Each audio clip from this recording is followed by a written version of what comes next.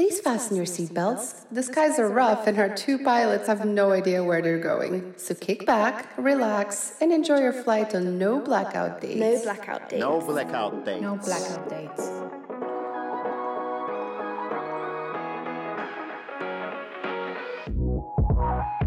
We've all been on planes where the kid is just crying the whole time. And everybody around us, I think, could see that we were being active and not just, saying screw it. It's not nothing we can do, So I think that goes a long way. I think showing that you are aware of what's happening goes a long way. Every time we'd stop and pull off to go to a location and we'd shoot, our drivers would set up a mat, they'd pour Arabic coffee and tea. The tea is essentially just pure sugar. So it's just like they're just on sugar highs all day, smoking shisha and chain smoking cigarettes. And that's how they sub alcohol and weed. What's up, everyone? Welcome back to another episode of No Blackout Dates. I'm Evan. I'm Tim. We got a special episode for you guys today. We got no guests, just us, just me and Tim. We're doing a little mid-year check-in. Tim just got back from a trip to Mexico, his first trip traveling with his daughter, Olivia. I did some traveling recently, so we're going to check in on how each other's travels have been going, ask each other some questions. We might interview each other, if you will. So we're going to start by addressing something that has recently come up in Tim's life after his trip. He's got COVID. Finally has COVID. How does it feel? I had it in January. It wasn't fun. Now you've got it. Are you glad that you finally got COVID? Now you know what all the hype is about. How are you feeling? I don't feel great. I mean, I don't feel terrible. I think I think it's overdue. Honestly, I can't believe it's been this long. Pretty much everybody I know has had it already. I will say that it's interesting that I tested today positive when I took a test the day before we flew home, which was just earlier this week, and it was negative, as you have to test before you re-enter the United States. And it makes me wonder whether or not this happened in Mexico or if it happened after, because we've been back in the States for like 3 or 4 days now.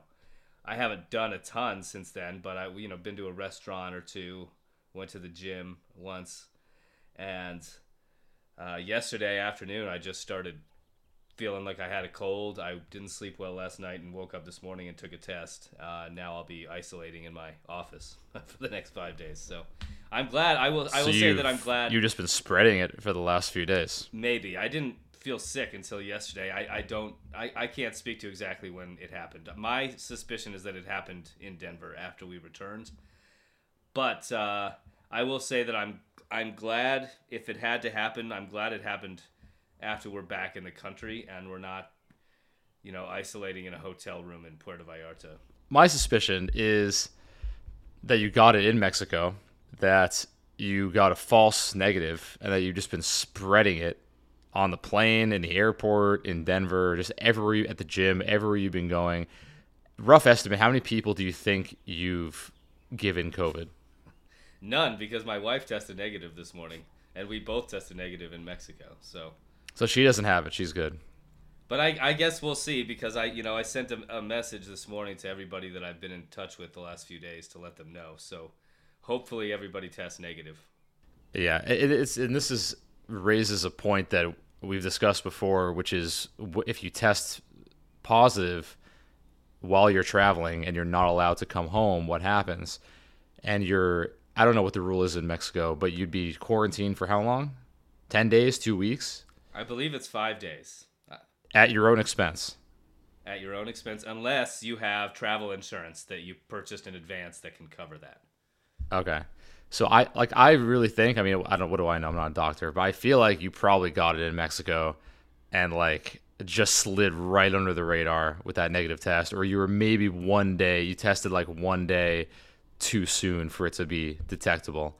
Because I know people that have had it for a while. I even felt sick for a while, but didn't get a positive test until day 5 or 6 of their sickness. So, yeah, you really lucked out, I think. But yeah, how would that have gone if you had to stay in Mexico? Would Alicia have gone home with Olivia and left you there? You gotta raises some interesting questions. Yeah, I'm not sure. Probably if she tested negative, I would imagine, because she has to get back to work. If we both would have tested positive, I guess we would have both been there. But yeah, if she would have tested negative, she would have probably been on the flight. The thing about, having caught it in Mexico, if that's what happened, is it's possible, but everyone on the plane tested negative within 24 hours of the flight, right? So it's obviously possible that I caught it after that or got it from somebody on the plane. Although on the plane in Mexico, you have to wear a mask still, and in the airport. Though on the return flight from Mexico, the pilot said because we are going over the U.S. border, you could take your mask off. So a few people did that, but most left them on. Right. Okay. Well, Tim has COVID. Thoughts and prayers. If he's not his usual exuberant self today, that's why. So he's got to pass. But we'll segue into the trip itself. You were gone for how long? You were in Puerto Vallarta in Mexico for how long? 6 days. 6 days. Okay. And it was your first trip with Olivia, who is 6 months old? 5 months old? She's a little over 7 months old. Her first time on a plane and her first time abroad. We've done a few, short road trips, but this was the biggest trip that we've done with her. Okay. And what did you learn about traveling with an infant that you didn't anticipate, didn't prepare for? Well, I learned I'm very lucky to have Alicia because she is so thorough with her planning. We had everything down to the $20 Target foldable stroller that you can check at the gate and wheel through the airport. And we ended up using that stroller throughout the entire trip, and it was perfect. That was probably the best purchase we made in advance of this trip, was a $20 foldable Target stroller, as opposed to trying to lug a car seat or something abroad. Okay, and what else? the first international experience? Did she fully immerse herself in the culture? Is her first words going to be in Spanish? What's the value? We talked previously about the value of bringing a young child abroad, whether they're really going to be able to appreciate or enjoy the experience, that they're going to get anything out of it, or is it just kind of a hassle? What do you think now after having done it? I'm tempted to say it was an enriching experience. I mean, she saw the ocean for the first time, and, not like she was in it, but she could see it and observe it and hear it. She was in a big pool, like splashing, while we hold her, walking her around in like the shallow pool area. So she had some experiences that she won't remember, but that were learning experiences for her nonetheless. For us, the biggest lesson I think is that traveling with kids, A, takes a whole new level of preparation, and B, costs quite a bit more because, we wanted to make it easy. So we booked a direct flight, which was more than, buying a flight that had a layover. We stayed at a resort that we probably otherwise wouldn't have done, as opposed to just getting an Airbnb or something. And we spent more time eating food at the resort as opposed to going out to local restaurants and street food than we normally do. So it's a lot more expensive just because you have to make all of these accommodations for having a young infant. But we did take her on the bus on public transit into the city one day and walked around and went to a cafe, so that was cool. She did get, that experience. More direct flights, eating in a resort. What about the actual excursions you did? Did you change how you spent your days, what your itineraries look like because of Olivia, or could you pretty much do everything you wanted to do? Was there anything you wanted to do but didn't because she was with you? The only thing that we didn't do that we would have done otherwise is go on a hike and eat more street food, as opposed to, eating at the resort or ordering room service. We weren't at an all-inclusive. Perhaps that would have been a better idea, but the all-inclusives are even more expensive than what we paid for. So I think that, we planned a lot and kind of knew we were going to be spending a fair amount of time lounging and sitting at the pool and taking it easy, and that's how it ended up being. This was not a trip where we were out doing stuff from morning until evening every day. And how'd you like that? Because that's not the way you would normally structure a trip. You like to be out being active. So this is we talk about this a lot, how we're not the kind of people that want to just go to a resort that's all inclusive and sit by the pool all day. So now you're that guy. I'm that guy now, yeah, at least this time. But I think the way we're viewing this was that it was a test, and she did great on the plane. We learned a lot. We learned about, timing her nap around boarding and takeoff so that she can be asleep. That makes it a lot easier. We did a great job of that. She cried a little on the plane, but not extensively. She was really good, and overall, she seemed happy while we were there. So I think the next step then is to, do the Airbnb trip or do a different kind of trip where we're not cushioning ourselves so much. Yeah, so easing back into kind of like your normal mode of travel. Right.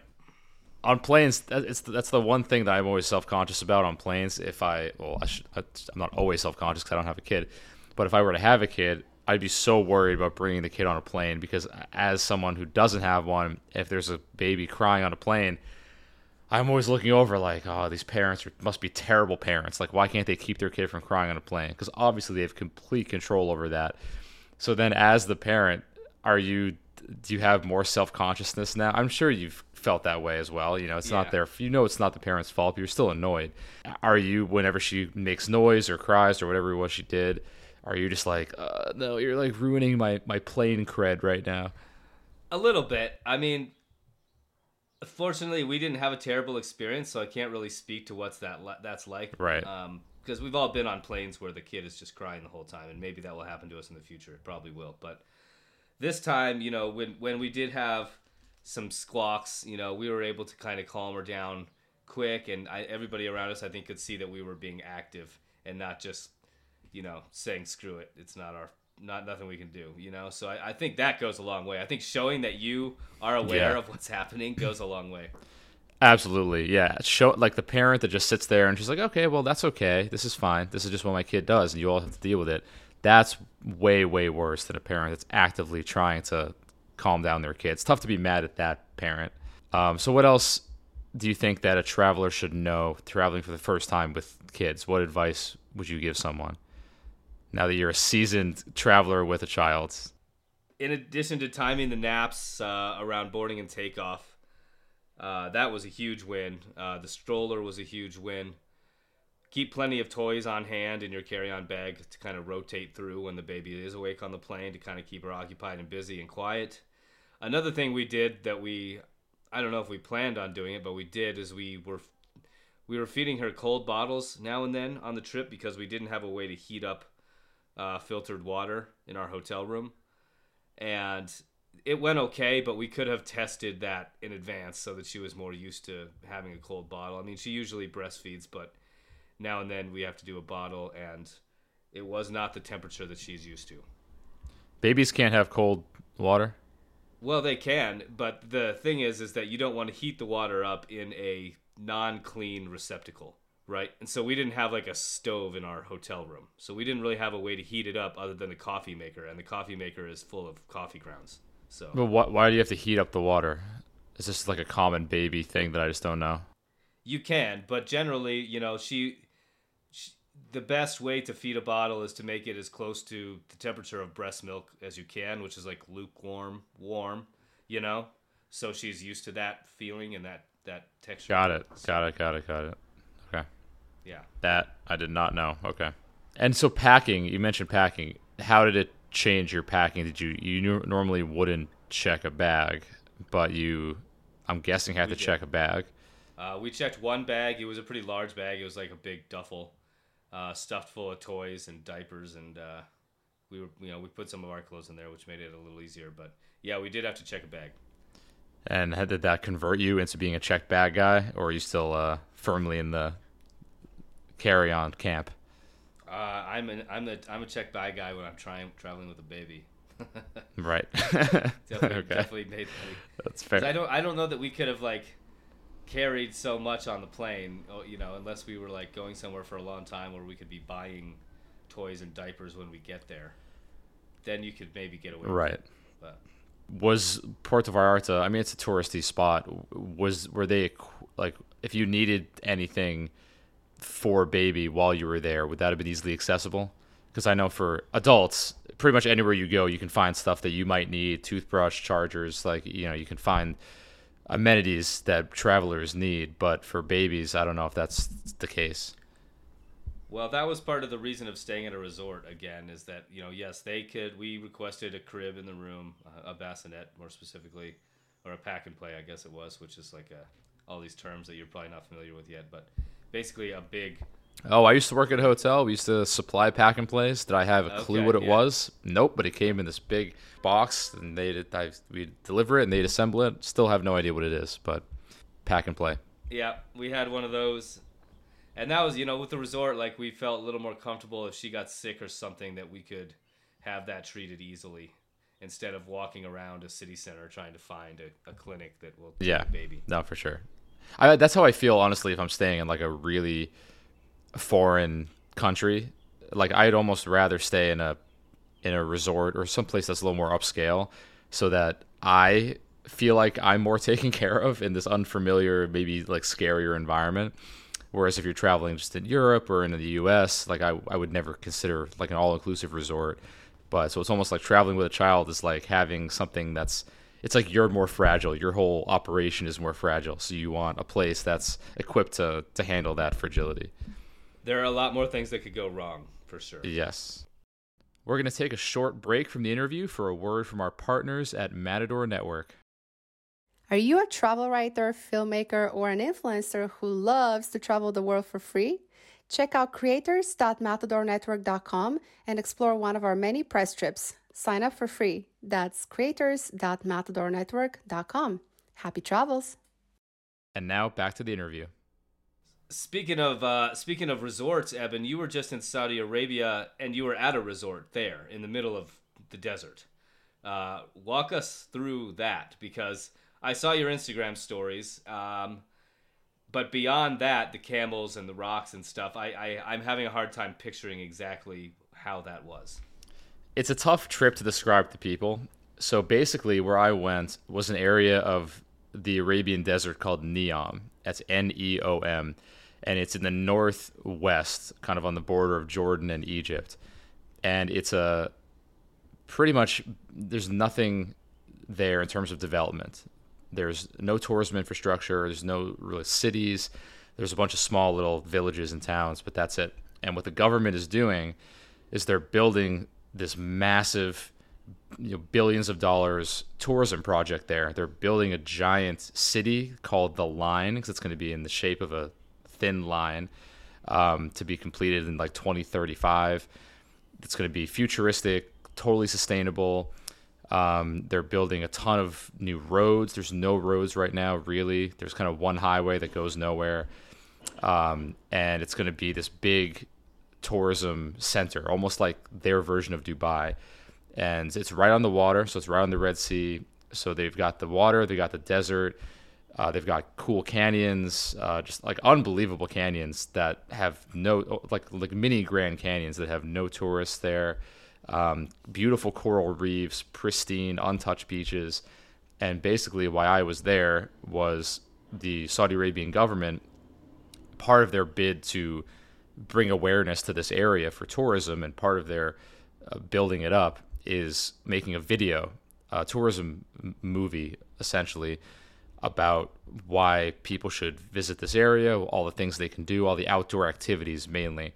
So Matador sent a film crew, and I came along as the writer, kind of the editorial components of that, to produce a few articles to go along with the movie. The movie isn't out yet. We'll link it when it is. But we stayed in a resort called the Royal Tulip. It's the only hotel in the area, recently finished. So imagine this vast desert expanse. There's really nothing there except a lot of natural beauty. Then there's one resort right on the Red Sea. And that's where all the marketing people, all the PR people, a lot of the construction people, there's no tourists, but this resort is completely finished and it's beautiful, but that's where all of these people are staying. And there's no actual guests, no tourists, just people working on developing the area. So it's almost an eerie vibe when you're there, because you're there during the day and there's nobody there because they're all out working on the site. So if you are there during the day, which we weren't there too much during the day, we were out filming, but imagine a beautiful hotel. There was a DJ by the infinity pool, bumping beats all day to nobody, to an audience of zero. It was a very eerie environment, but beautiful. They had a great dinner set up, a beautiful dinner buffet right on the water every night.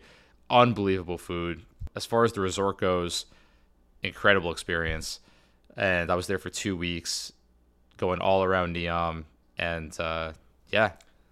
So what was the vibe of the people there? Are people excited about this project, or are they all just kind of workers that are going through the motions and just want to go home? Everyone is very excited, and people that we were talking to, especially because we were in tourism, are gonna be very excited because it's their job. But you get the sense from talking to local Saudis that they're just really happy to share this corner of the world that they've grown up in and they've always appreciated with an international community. You know, this isn't a place that has seen tourism before. And now that people are coming there and slowly starting to trickle in, and they have this futuristic project on the horizon, they're just so excited to share their home and the natural beauty of their home with other people. I mean, the people that work at the resort, are they also living at the resort because there's nothing else around? I honestly don't know where people who work at the resort live. There are a lot of people from the Philippines and Indonesia that I noticed were staffing the resort. So I think people have been coming from all over the world to work there. There are little worker communities scattered throughout the area, almost like construction camps. A lot of people live there. And imagine one single highway cutting through the desert, and it takes like 2 hours to get from the hotel to anywhere that's, because of the lack of infrastructure right now, anywhere that's a cool site. So we went to a beautiful like Grand Canyon type thing, a climbing area where these slot canyons where you can climb, a wreckage of a seaplane from like the 60s, coral reefs, snorkeling, paddleboarding, these beautiful beaches, a lot of historical like biblical engravings, ruins, a valley that Moses used to live in, all that stuff. It's like you got to go 2 hours to get anywhere. So you spend a lot of time in the car, and along the way, you're just going through straight up desert. You're going off-roading over dunes, big red sand dunes. And if you're working on the site, if you're one of those people that kind of moved your life, came to Neom to work on this site, you're living either at the hotel, I think, or in one of these worker communities that are just in these side construction roads off the desert. And they're their own little worlds unto themselves. I only went there once to get a COVID test at the very end. But it's a really interesting dynamic. A lot of the people that work there, our main liaison was this guy, Joe, from the UK, basically picked up his life from the UK, moved to Saudi Arabia to help work on this project, to help kind of grow tourism. And that's now what he does. He now lives in the Arabian desert. He used to work in skiing and snowboarding, and now he's, building tourism in Saudi Arabia. My driver from the airport is from, I think, the Philippines. So everyone has kind of seen the uniqueness and the excitement of this project and uprooted their life from wherever they lived in the world, came to the Arabian desert, and now live and work there. And it's this kind of communal effort that everyone shares in and participates in and gets excited about. So it's a pretty cool project. So you compared it to Dubai. When Dubai was built, and still to this day, to my knowledge, there's a lot of criticism of the people that built it basically being forced labor. Is there any of that going on there? Yeah, so basically, I'm not aware of any of that. Like, I think that the government's doing a pretty good job of treating the workers fairly. I think the workers get paid a decent amount. I do know that there are some towns in the area that are being in areas that are being redeveloped. So they're building, roads, or they want to build part of the city through existing communities. And with those people, they're basically offering them like a big stipend, a job working in tourism for Neom in exchange for kind of uprooting them, essentially. So I know that a lot of other places in the world, people are simply uprooted and not really given anywhere else to go. It does seem like the government is paying a lot of attention to treating fairly the people that are living in these redeveloped areas. So that's good. But it's funny because you're going to a place that they're not used to tourism. They're just a lot of places you visit as a traveler. Tourism has been a staple of their society for decades, and it's like one of their primary sources of income. And that's not true here, not yet. They're very hospitable, very welcoming of tourists, and they're excited to have tourists. But you definitely get the sense that they're just they're kind of learning along with you about how to present this area to people in an accessible way. And that was one of the most interesting parts of going there, because everywhere I've been previously, tourism is just such a well-oiled machine, and it's not here, and that's almost better. You feel like you're getting a more natural experience. So there's one thing I'm still confused about with this whole Neom thing, right? So there's the line, which is the city, and it's going to be built as a city, right, with neighborhoods and jobs and schools and shopping centers and all these things. But then there is Neom, the tourist destination. What is the difference, and how much are they going to be in line with each other? Yeah, so Neom is the region, the line is the city, almost like the capital of the region. So the line is going to be this city in the shape of a line. The idea is that there's going to be no cars. It's all going to be sustainable transportation. You're going to be able to walk or bike or take public transport everywhere. And that's the city. And then the surrounding area is Neom, which is the nature, the deserts, the coral reefs, everything else. So that's the distinction. Right now, the biggest city in the region is Tabuk, which is about 2 hours away from where I was at the Royal Tulip Hotel. And Tabuk is accessible via basically the one highway that goes through the area. And the funny story, to show kind of how new they are to tourism, when I landed, they had arranged for drivers to pick us up. There's no public transport, there's no bus or train you can take from Tabuk to the Neom, to the coast. So this guy picks me up at the airport at 1 a.m, or at like midnight when my plane landed. So it's totally dark. He's driving me 2 hours to the Royal Tulip Hotel, and we can't really communicate because he doesn't speak English, which is fine. And so we're just kind of sitting there in silence, and I'm telling him, like, okay, yeah, I'm going to the Royal Tulip. He's like, yes, Royal Tulip. And we go, after 2 hours, it's now like 2:30 in the morning. We drive past the Royal Tulip. There's nothing in this desert. So when you see this big sign that says Royal Tulip, you notice it, even though it's pitch black. And I'm like, oh, we drove right past it. I'm like, oh, that's our hotel, Royal Tulip. That's where I'm supposed to be. He's like, no, Neom 1, Neom Community 1. I'm like, I don't know what Neom Community 1 is, but I think I'm supposed to be at the Royal Tulip. That's where I was told that's where I'm staying. So we drive like another 20 minutes, and I'm worried. I'm like, where's this guy taking me? It's pitch black. I can't communicate with him. He says Neom Community 1, Neom 1. We end up going down this dirt road into one of those worker communities where the construction workers live. And there's a gate, and the security there is like very strict. And there's a gate agent there, and he's like, where's your ID? And I was like, here's my passport. He's like, no, where's your Neom ID? You need like special visitor ID to get into this community.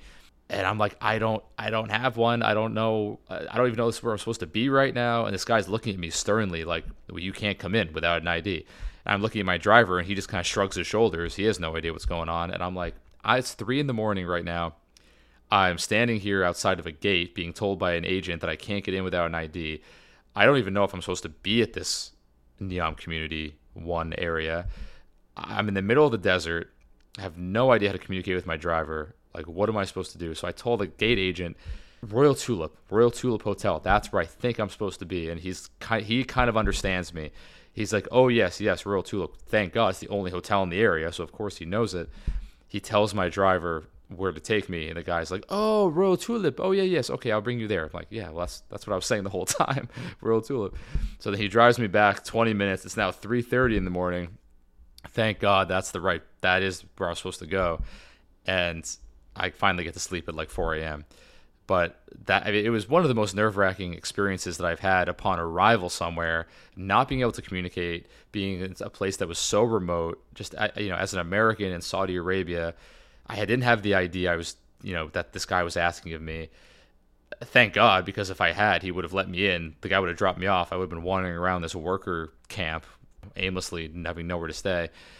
And so that was the tourism people organizing all this for us, and that miscommunication still happened. So it just kind of goes to show, if the people who are experts in tourism are organizing this for you, it's still so new to them that stuff like that can happen and will happen. Looking back on it, a fond memory and kind of a defining aspect of my experience there, just figuring out as you go, not having a well-oiled experience that's seamless. You have to kind of always be on your feet, making adaptations, and that was part of the cool part of the experience.